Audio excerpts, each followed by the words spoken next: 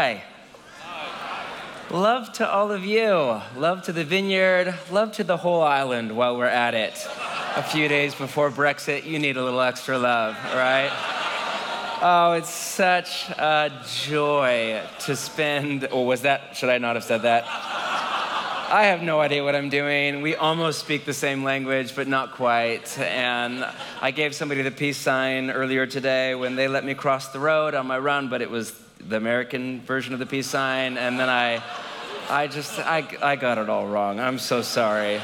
Who knows how many more things are to come. What a joy to spend the night with you. Would you please turn in your Bibles to 1 Thessalonians chapter 1. 1 Thessalonians chapter 1. I came up playing in bands in the 90s before indie rock was mainstream.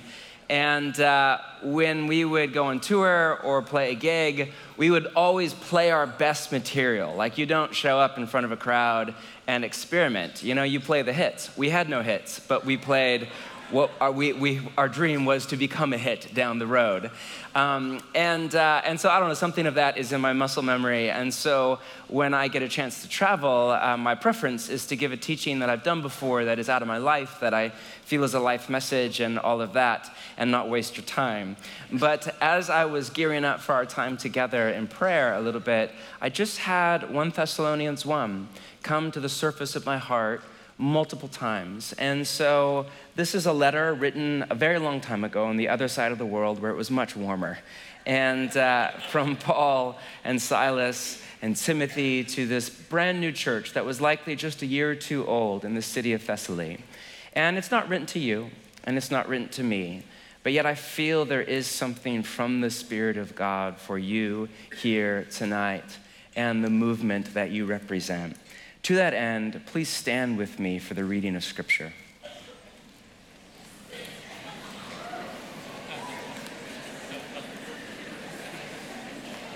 Not talk, stand.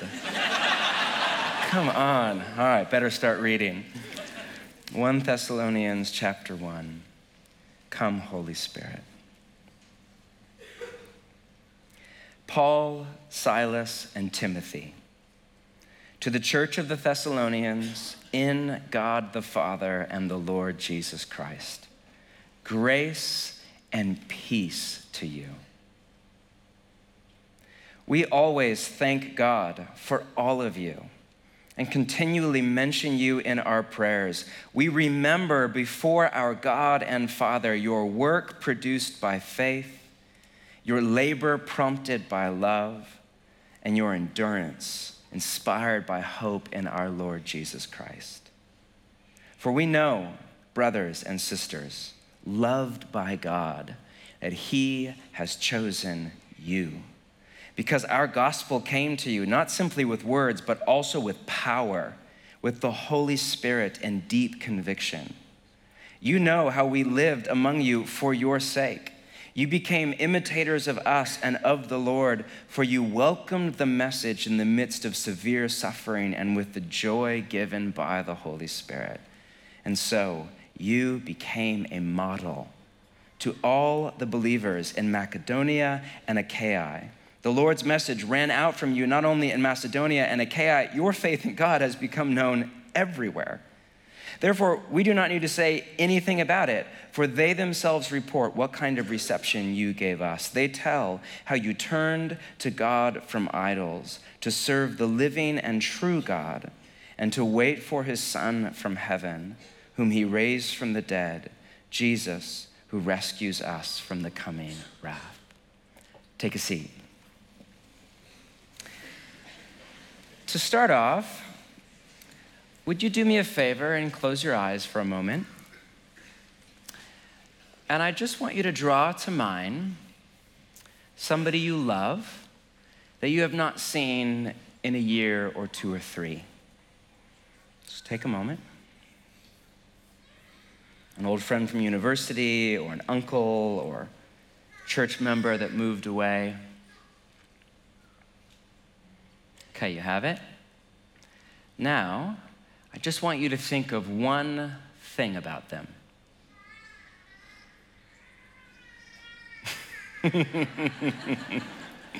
Speaking in tongues at a young age.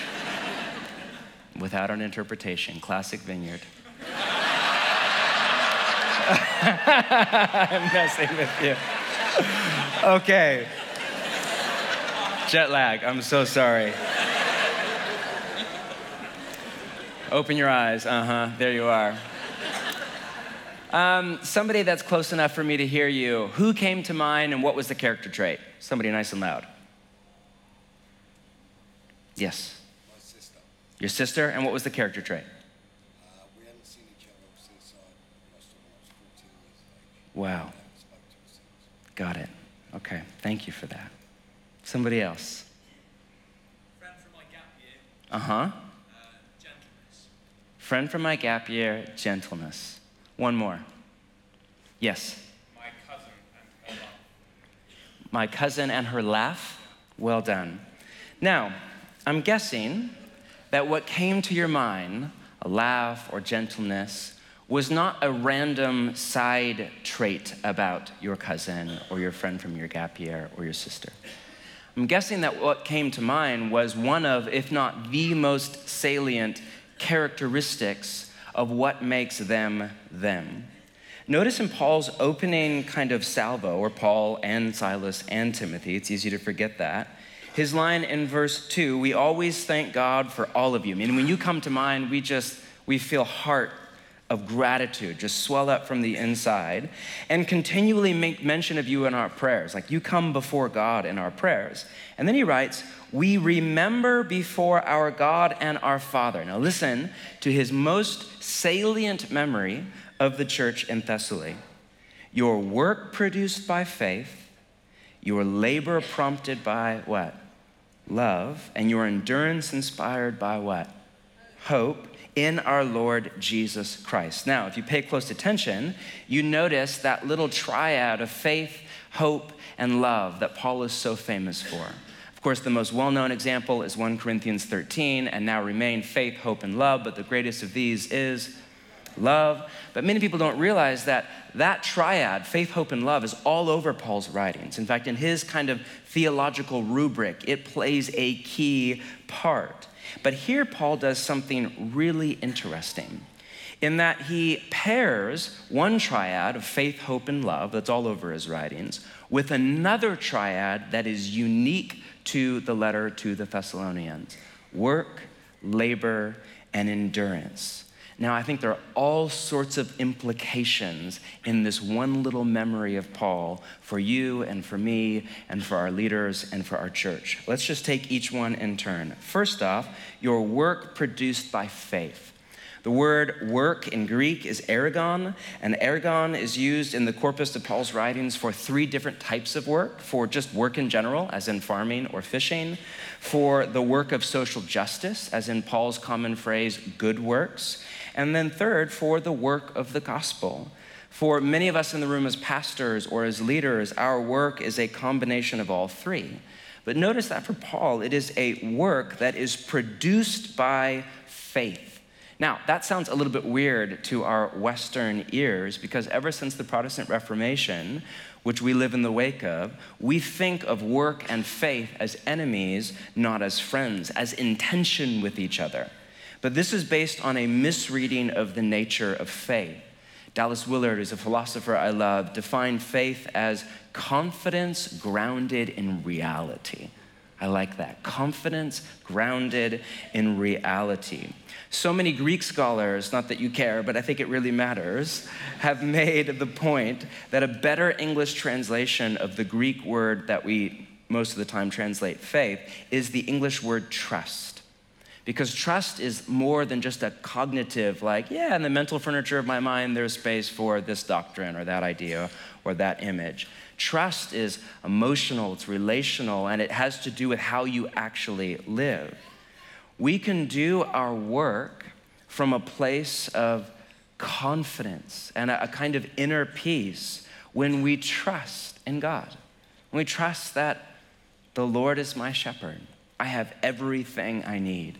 I love Eugene Peterson's work on Genesis 1 and 2, if you've read any of his books on the pastoral life. And he has this great insight into Genesis 1 and how in both Jewish culture and in biblical theology, the day starts with sunset and the week starts with Sabbath. So you read in Genesis 1, it was evening and it was morning the first day. And he just makes the point that, in a biblical theology of time, your day starts with sleep and your week starts with rest. And then he writes that it's as if God was teaching justification by grace through faith from page 1 of the Bible. And his pastoral insight is that when you wake up in the morning, you wake up into a work that God has already been doing while you were still in bed.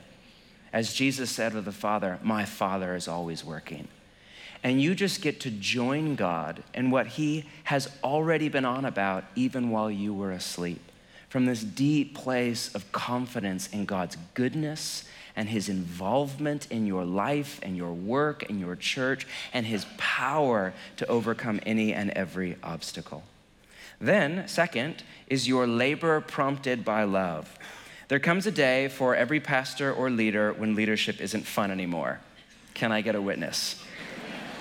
Usually it's around day 3. When you're cynicism, you're British, you have plenty of that, right? I'm just here to add a little more. No, what I mean by that is there comes a day when work is hard and when it's difficult, when work becomes, in Paul's language, labor. Or another way that's translated is toil. And this is a word that is reminiscent of Genesis not 1 and 2, but Genesis 3 and the curse, which many people misread the curse in Genesis 3 and say, well, work is cursed or whatever. Or, I'm sorry, work is the curse. Nothing could be further from the truth. In Genesis 1, work is the blessing. Rule over all the fish of the sea, rule, subdue everything.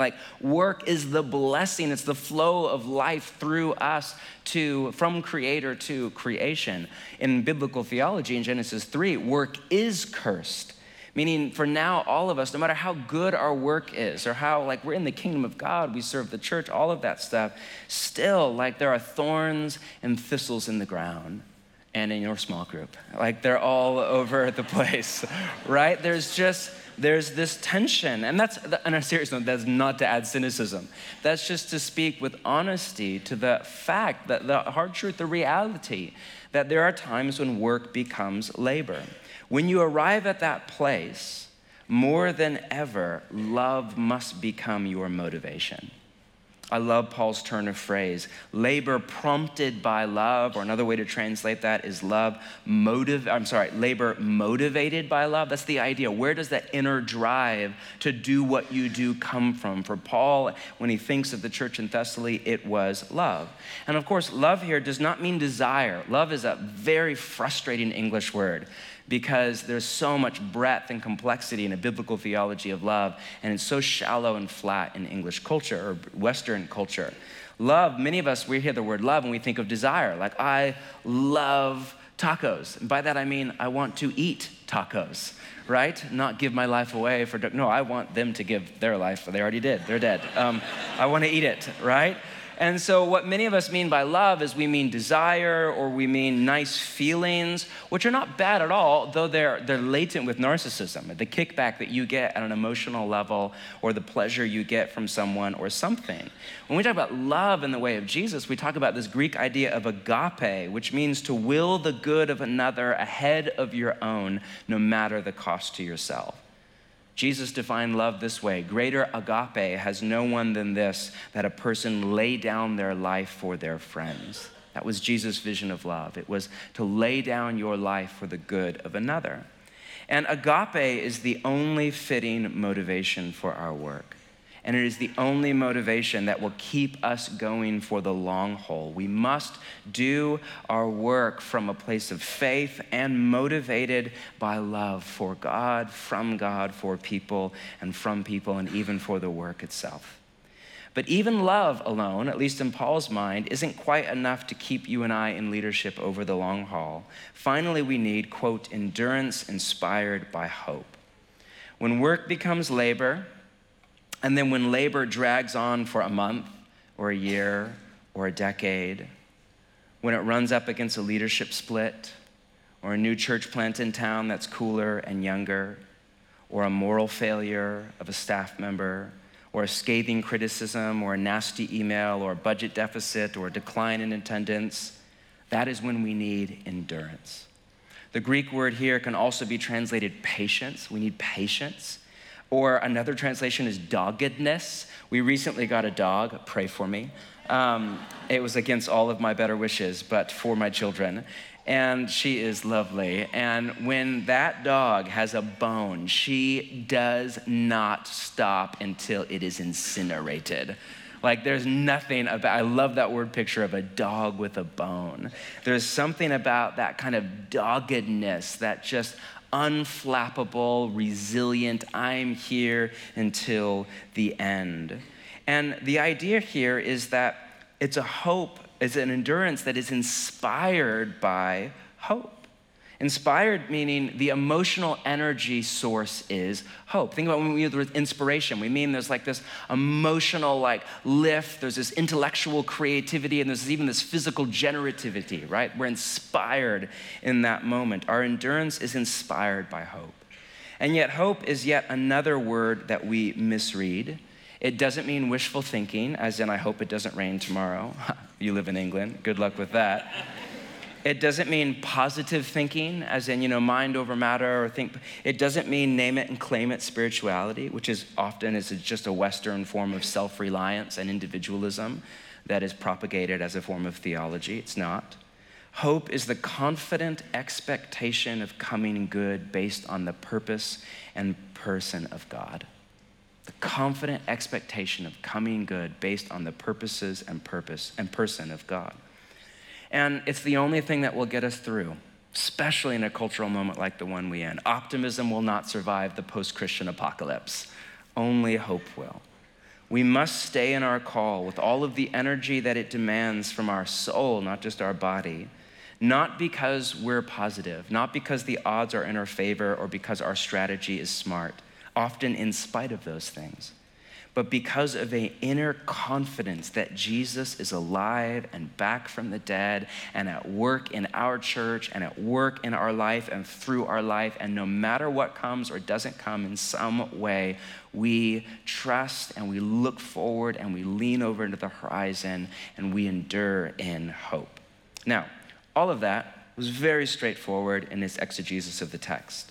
But as I think about Paul's kind of little memory here of the church in Thessalonica, I'm struck by how often this could not be said of me.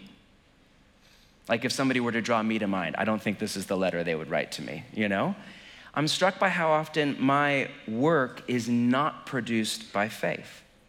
Often it's instead produced by anxiety and the need for control. The opposite of faith is not doubt. Doubt is the search for truth. I think Jesus, at some level, is into it because I think Jesus said, you will know the truth and the truth will set you free. And I think he would have you and I follow the truth wherever it takes us. The opposite of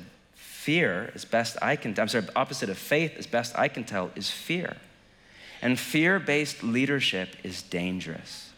Because as long as I need the people and the circumstances of my life to go a certain way for me to be okay and at peace, there is no way around it. At some point, I will manipulate, I will bully, I will dominate, and I will make nervous the people that I lead and I love.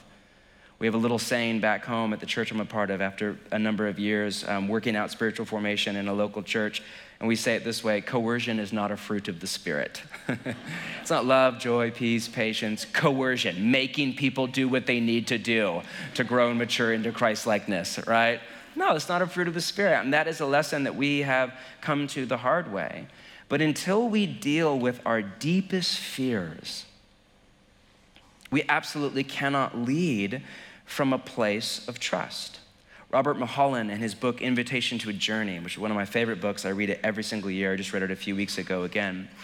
In one chapter, writes about the 4 layers of purgation, which is not common language to us. It's ancient Christian language from a very long time ago, over 1,000 years old, in the kind of vision of Christian spiritual formation and stage there. And it's beautiful. And he just writes about kind of layers of dealing with sin as we are purged, so to speak. It's the idea of purgation as we follow Jesus. And layer 1 is like gross sins, not gross like ew, but gross like the major sins, it's ancient language, but sins like, murder and violence and theft and crime and so on.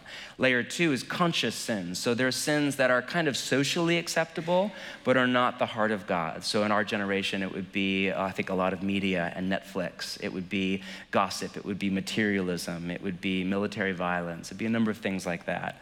Layer 3 is what he calls unconscious sins. Now, this is like more sins of omission than commission. It's like, stuff we don't do. It's when we do stuff for the wrong reason.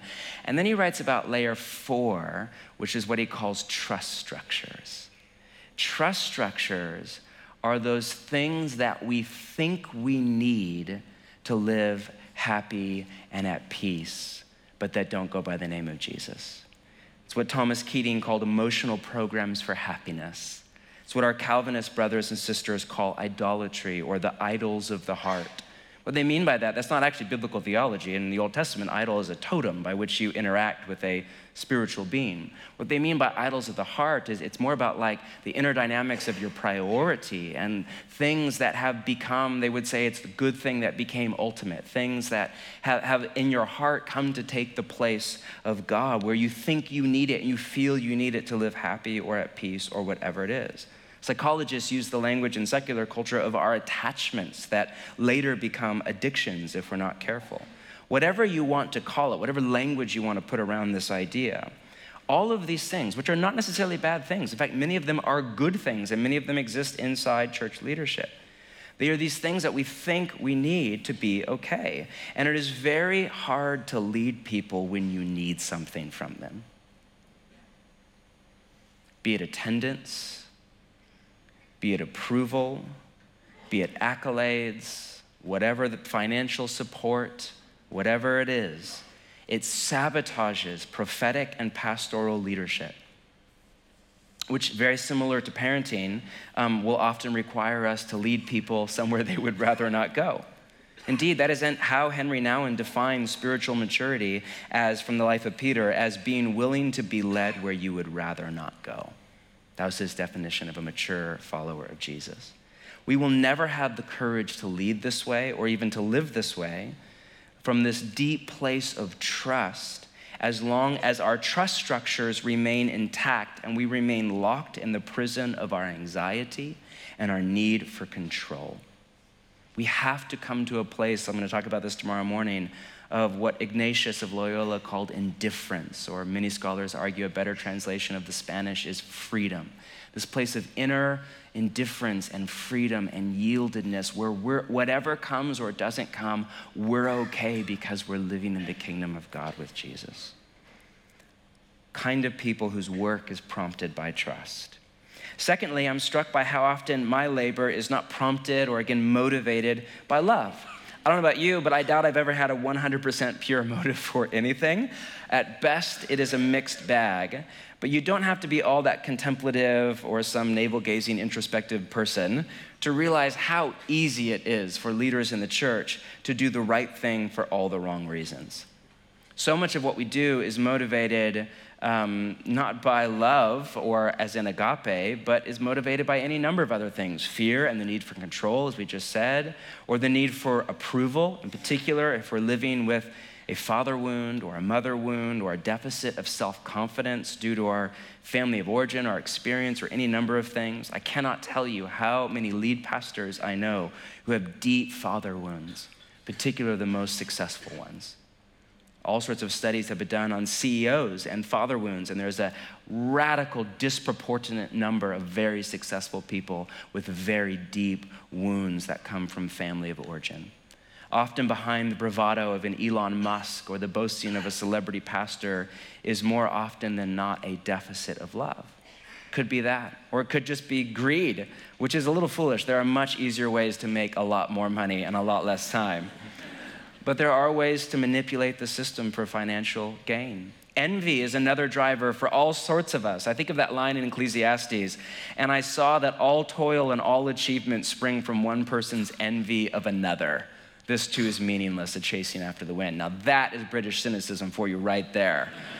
Right? He must have been from the island or something, I don't know. But it's truth in that so much of what is done out there, the root motivation is actually envy. It's like, ooh, I want to be like that person. I need to beat that person. I need to be as good or as cool or as smart or as successful or as spiritual or as Christ-like as that person. And how often are we just run by the attempt to keep up with another church, another pastor, another ministry, another movement? All of this is just egoistic ambition. Now, my point isn't to make us feel guilty tonight for all of our, at best, mixed motivations, or even to take you into the dark morass of introspection, though there is a healthy version of that. It's just to say that when we are run by these kinds of motivations, not only are we a danger to others, as we're more likely to lead out of anxiety or some form of ego, which the end result of that is almost always bad, but we're also a danger to ourselves. We're far more vulnerable to burnout, which is a massive problem for our generation of pastors. I'm just at that age, I'm 39 now, where I'm watching a number of leaders that are 10 or 20 years ahead of me, that kind of my eye are on, fall out of the race, to use language from the New Testament, due to a scandal, due to burnout, due to any number of things. And a number of the leaders that I came up with are no longer in it. Through the big three, in my experience, are either a kind of moral failure, or even more often, a moral relational failure. It's been really interesting to watch the string of celebrity scandals in my country, hopefully not in yours, over the last decade, where there actually was not an affair or stealing money or anything like that. It was just a breakdown of emotional health and relational love. Or theological failure, usually for my generation, when pastors go progressive, and in doing so, sign their own death sentence often. But third, there is a kind of emotional failure, which is where I've lost the most of my friends. Not to some moral scandal or relational breakdown or theological drift, but just to exhaustion. Crazy thing about burnout is that it comes for all of us. Again, just here to encourage you from the West Coast, but burnout is coming for you, you know? But it is interesting, it doesn't care. It's across denominations, it's across traditions, it's across genders. It doesn't care how good your theology is. It doesn't care how smart or strategic you are. It doesn't really even care how Christ-like you are. It just comes for all of us. And if you're run by egoistic ambition, it will eventually catch up to you. Leadership is just too hard to do for ambitious reasons, not long-term. I think of the compare and contrast we hear about from older, wiser leaders of driven versus led, and I'm sure you've sat through that before. How some leaders, some people are driven, like just have this inner, like I have to go do it by who knows what, and others are led by the Spirit of God at the pace of Jesus. There's truth in that. When we are driven by motivations other than love, by self-interest in whatever form it may take, we have little sense of God's presence and his power and his peace. Ego is exhausting. It will just run you into the ground as you compete for the Darwinian social status, and you will never win. It is a rigged system. It's like the lotto. There's just no chance. There is always a church or ministry or leader that's bigger than you or cooler than you or more sophisticated than you or more whatever than you. Again, just here to encourage you all the way from the West Coast of America. But comparison, I actually find a beautiful comfort in this. Comparison will just eat your joy for breakfast. Whereas when we are led by the Spirit, we just slip over into, again, what Thomas Kelly called the unhurried center of peace and power, and live with this deep inner contentment in our life in the kingdom, whatever comes. But until we give up our egoistic ambition, we will never become the kinds of leaders who are motivated by love. Finally, I'm struck by how often my endurance is not inspired by hope, by a confident expectation of coming good based on the purpose and person of God.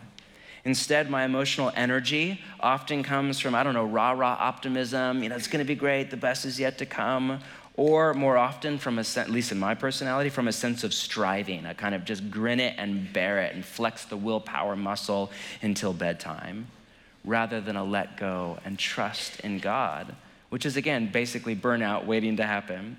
How many of us know leaders, many of them still very young, on the verge of a cynical, tired, low-power kind of ministry?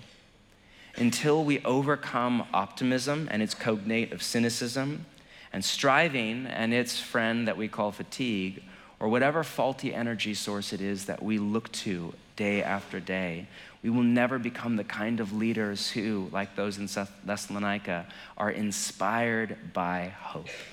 And this is where leadership, you guys, is such a gift. Because leadership, more than anything else that I know of, other than maybe parenting, which is a form of leadership, or marriage, which is, I had to learn the hard way, definitely not a form of leadership. But leadership will expose what is under the line, meaning what is in kind of the inner architecture of our hearts, in particular our trust structures, our motivations, and what our source is for emotional energy. In all honesty, I am a B- leader at best. I feel a little weird when John and Debbie invited me to a leadership conference. It is an honor, and I owe a debt to you in the Vineyard. More on that in a minute, and so that is why I said yes. But I really don't feel that I'm a very good leader, so I'm not here to give you all the leadership tips, other than if you have them, please email me because I could use a little help. I get away with way more than I should because Jesus is kind, and I'm on a lovely team back home. But leadership, in all honesty, is not really my life call or my desire. I'm much more interested in the growth of the soul. And for me, leadership is a means to an end. But the one thing that I really love about leadership, on the days when I just want to quit and just go do something far more introverted, is that nothing will expose the areas where I need to grow and give me an opportunity to do so, like leadership. Because at an external level, leadership exposes all of your flesh, in Paul's language. Just all of your stuff will come out, particularly if you talk as part of your job or whatever. There's that great line in Proverbs, in the multitude of words, sin is not lacking.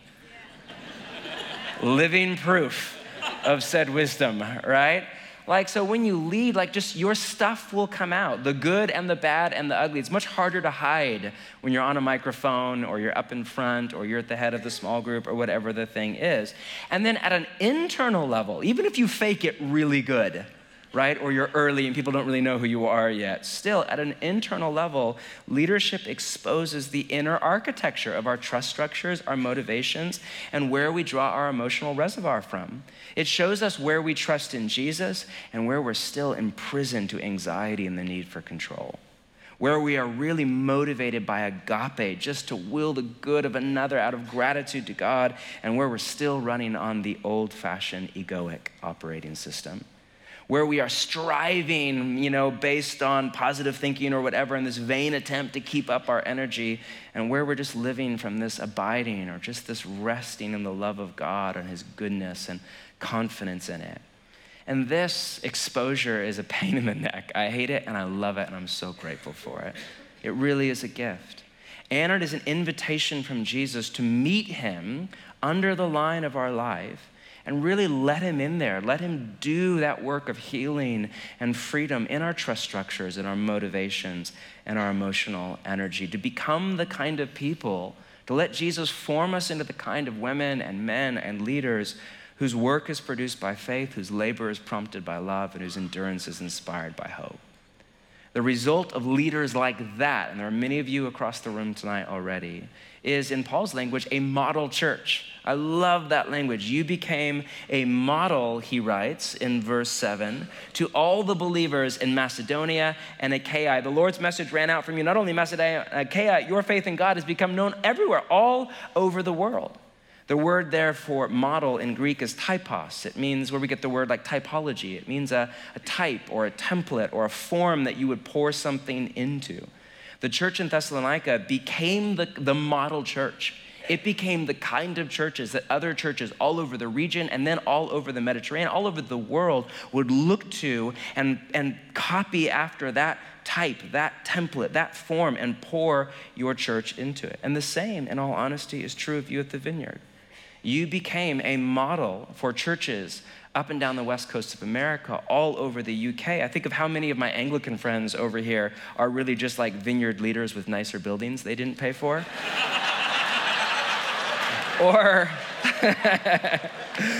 Or I think of your influence on the west coast of America. I think of all of my best friends who lead churches, none of whom are in the Vineyard, and all of whom would quote John Wimber, look to you guys, copy our model after you, would come to our service, and we would do ministry time at the end. And the debt that we owe to you, I have no way to, I was trying to figure out how to say it. I have no way to express the gratitude that we have for you. For years, we were like charismatic but confused, right? We just had no, and America is very different in this matter. It's very polarized, and there's very little like it. And so when you became a model for us of a way to live in the Spirit, but still have our mind open and open the scriptures, and it was just, you have no idea what a gift you are to the world. I bless you. May your best and most influential years be ahead of you and not behind. But notice how the church in Thessalonica became a model church. Back up to verse 4. For we know, brothers and sisters, you're our family. We know that you're loved by God, that God has chosen you. All of this started in the love of God for you and for me, because our gospel came to you not simply with words. It wasn't just rhetoric or intellect, but with power, with the Holy Spirit and deep conviction. I love it. You're all about that. You know how we lived among you for your sake. We, Paul, Silas, Timothy, would incarnate the gospel in the city. And then he writes this, you became imitators of us and of the Lord. Notice that. You became imitators, not just of the Lord, but of us and the Lord. For you welcomed the message in the midst of severe suffering with the joy given by the Holy Spirit, meaning you followed our example. And so, as a result, you became a model, and Paul goes on. Now we are getting right to the core of Paul's leadership philosophy, that a model church is the byproduct of model leaders. I think of Paul's line to the Corinthians in chapter 4. Therefore, I urge you to imitate me. For this reason, have you ever said that to your small group? I urge you to imitate me. Don't. For this reason, I have sent to you Timothy, my son whom I love, who is faithful in the Lord. Listen to this. He will remind you of my theology. No, it's not what he says. That's great. He will remind you of my way of life in Christ Jesus, which agrees with what I teach everywhere in every church. Or later, same letter, chapter 11, be imitators of me as I am of Christ. Or other translations have, follow my example as I follow the example of Christ. Or to the Philippians, join together in following my examples, just as you have us as a what? Model. Keep your eyes on those who live as we do. Then later he writes, whatever you have learned or received or heard from me or seen it in me, put it into practice, and then the God of peace will be with you. Or to Timothy, a young leader, don't let anyone look down on you because you are young, but set an example for the believers in speech and conduct and love and faith and purity. Or to Titus, another leader, in everything, set them an example by doing what is good. And this is just a sampling. I could take 10 minutes and read to you line after line after line from Paul. For Paul, as best as I can tell, leadership is about example and invitation. It's not about coercion and control. It's just come follow me as I follow Jesus. It's not be perfect as I am perfect. Only God can say that. Even Jesus did not say that. It's come follow me as I follow Jesus the way I follow Jesus, and you will do really well in the kingdom of God. Now, for years, I read a line like, follow my example as I follow the example of Christ. And in all honesty, I know we're not great at honesty in the church, but in all honesty, I thought that was so pretentious. I thought, what an arrogant, really? Just be like me, everybody. Great. I cannot imagine saying that to my church ever. But in all honesty, I've come full circle, and with a lot of humility, I've actually come to think that, if I can't say that, if I can't say, hey, follow Jesus kind of the way that I follow Jesus, not perfect, but follow Jesus the way I do, and you'll do well in this city, then I'm not sure I have any business being in leadership at a church.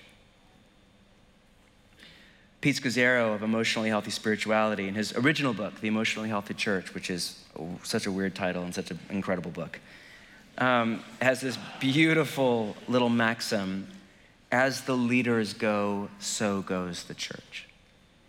He's right.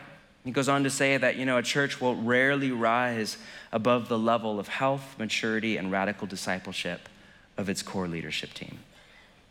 The positive way to say that is that in Ruth Haley Barton's language, in her book, Strengthening the Soul of Your Leadership, which, by the way, if you've not read, what a gem. She writes, the best gift you can give the people you lead is your transforming selves. Do you believe that? Notice your grammar, by the way, your transforming self, not transformed. That's awkward grammar and really good theology. The challenge of leadership is that we're all in process. We're people in process and we lead other people in process. That's why email is a pain, right? That's why it's hard. And it's lifelong. We never arrive. We need a theology of journey, not a theology of destination. We're never there. But the best gift that you can give to your church, and I really think that I can give to mine, is not your teaching or your event production or your skill with a guitar or your songwriting or your organizational skill or your acumen for systems or your hospitality or any of those wonderful things. The best gift that you can give your church is you, humble, imperfect, but healthy, whole, and as much like Jesus as you possibly can be at this stage of your life. And the opposite is true, and just go easy on me here, but likely the greatest threat to the people you lead is also yourself. We want to think that, the Satan is the great danger, and he is. Or that secularism, that's what we really need to worry about, and it is not a good thing. Or it's the wolf in the flock or in the small group or the whatever. Yes, keep your eye out. But I can't help but wonder that the greater danger in all of it is me. Or is you? The greatest amount, nobody could do more damage to our church than I could. I think that's why Paul writes, watch your life and your doctrine closely. We could go around the room and tell stories of leaders who caused great damage, not because of lack of intelligence or charisma or even anointing, but because of simple ignorance of or a more complex denial of their shadow side.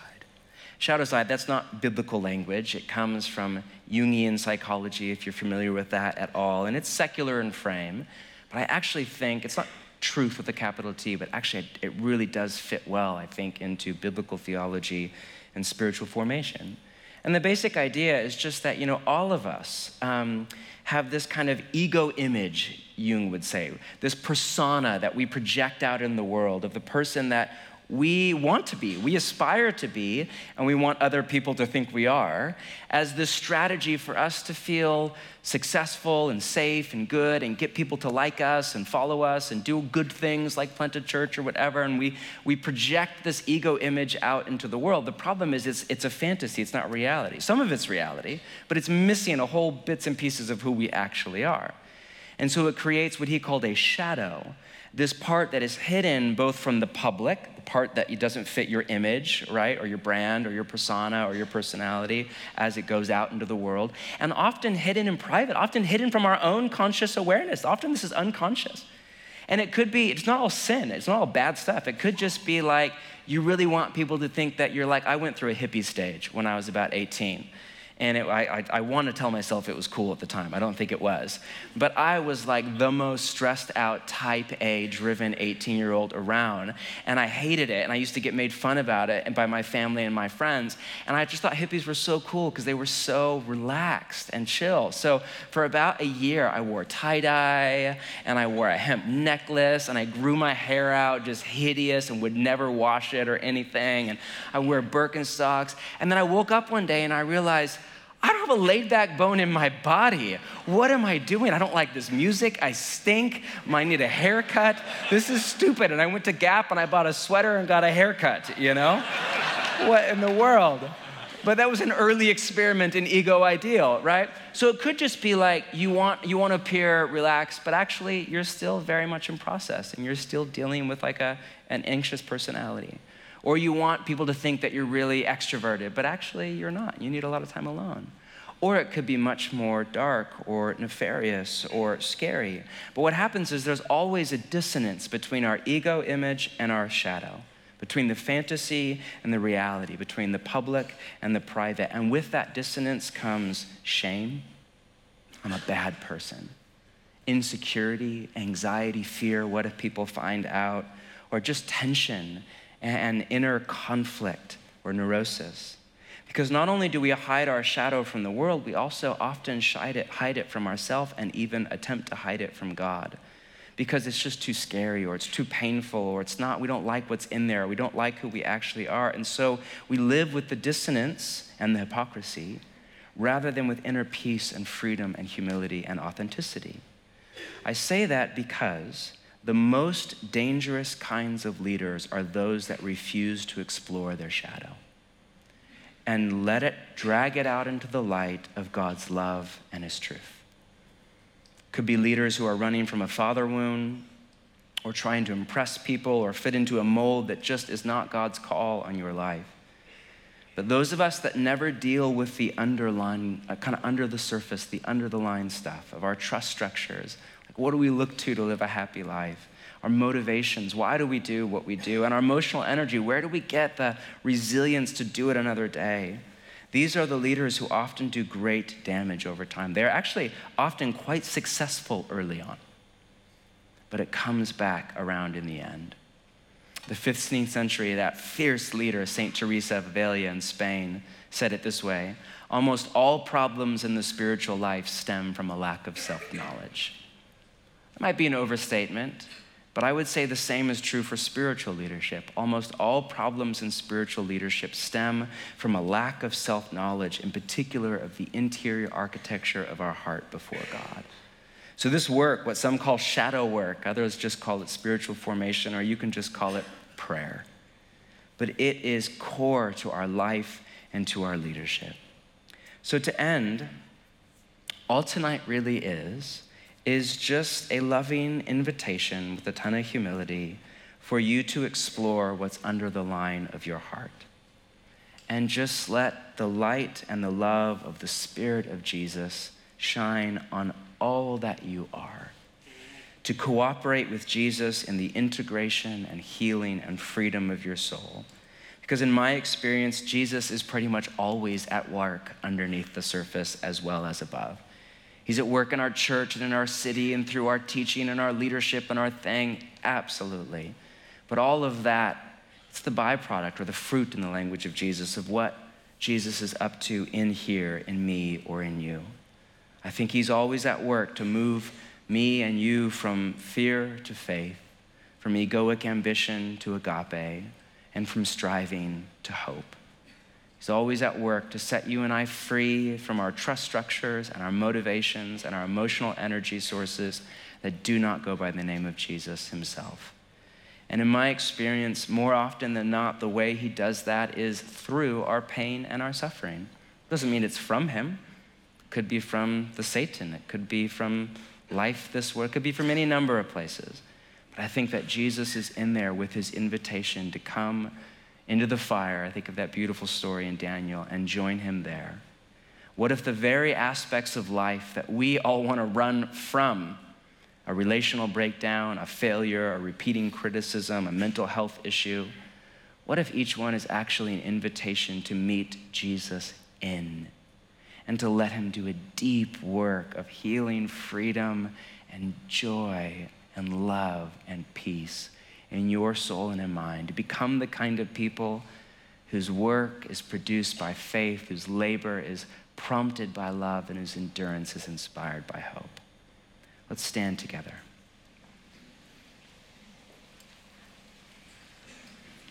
Just one last thought before we pray.